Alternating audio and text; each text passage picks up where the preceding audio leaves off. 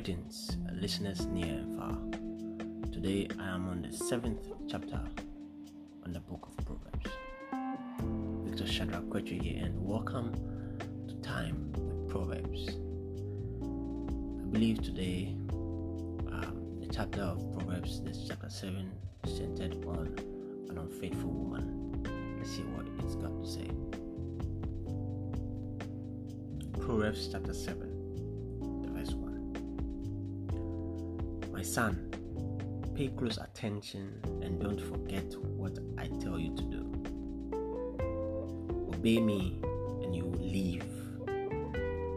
Let my instructions be your greatest treasure. Keep them at your fingertips and write them in your mind. Let wisdom be your sister and make common sense your closest friend. They will protect you from the flattering words of someone else's wife.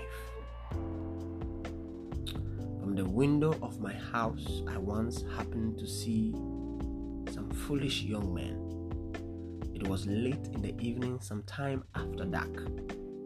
One of these young men turned the corner and was walking by the house of an unfaithful wife. She was dressed fancy, like a woman of the street, with only one thing in mind. She was one of these women who are loud and restless and never stay at home, who walk street after street waiting to trap a man. She grabbed him and kissed him, and with no sense of shame she said, I had to offer a sacrifice, and this is enough, and there is enough meat left over for a feast. So I came looking for you, and here you are.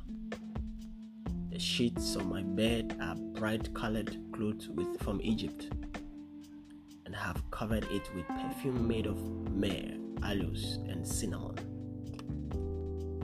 Let's go there and make love all night.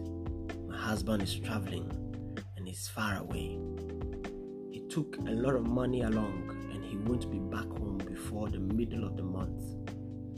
And so she tricked him with all of her sweet talk and her flattery. At once he followed her like an ox on the way to be slaughtered, or like a fool on the way to be punished, and killed with arrows. He was no more than a bird rushing into a trap without knowing it will cost him his life. My son, pay close attention to what I have to say, what I have said. Don't even think about that kind of woman, or let yourself be misled by someone like her. Such a woman has caused the downfall and destruction of a lot of men. Her house is one-way street leading straight down to the world of the dead.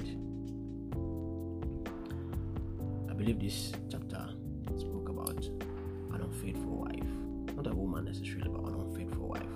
And also, an unfaithful wife, the scripture talked about him as referring to a prostitute.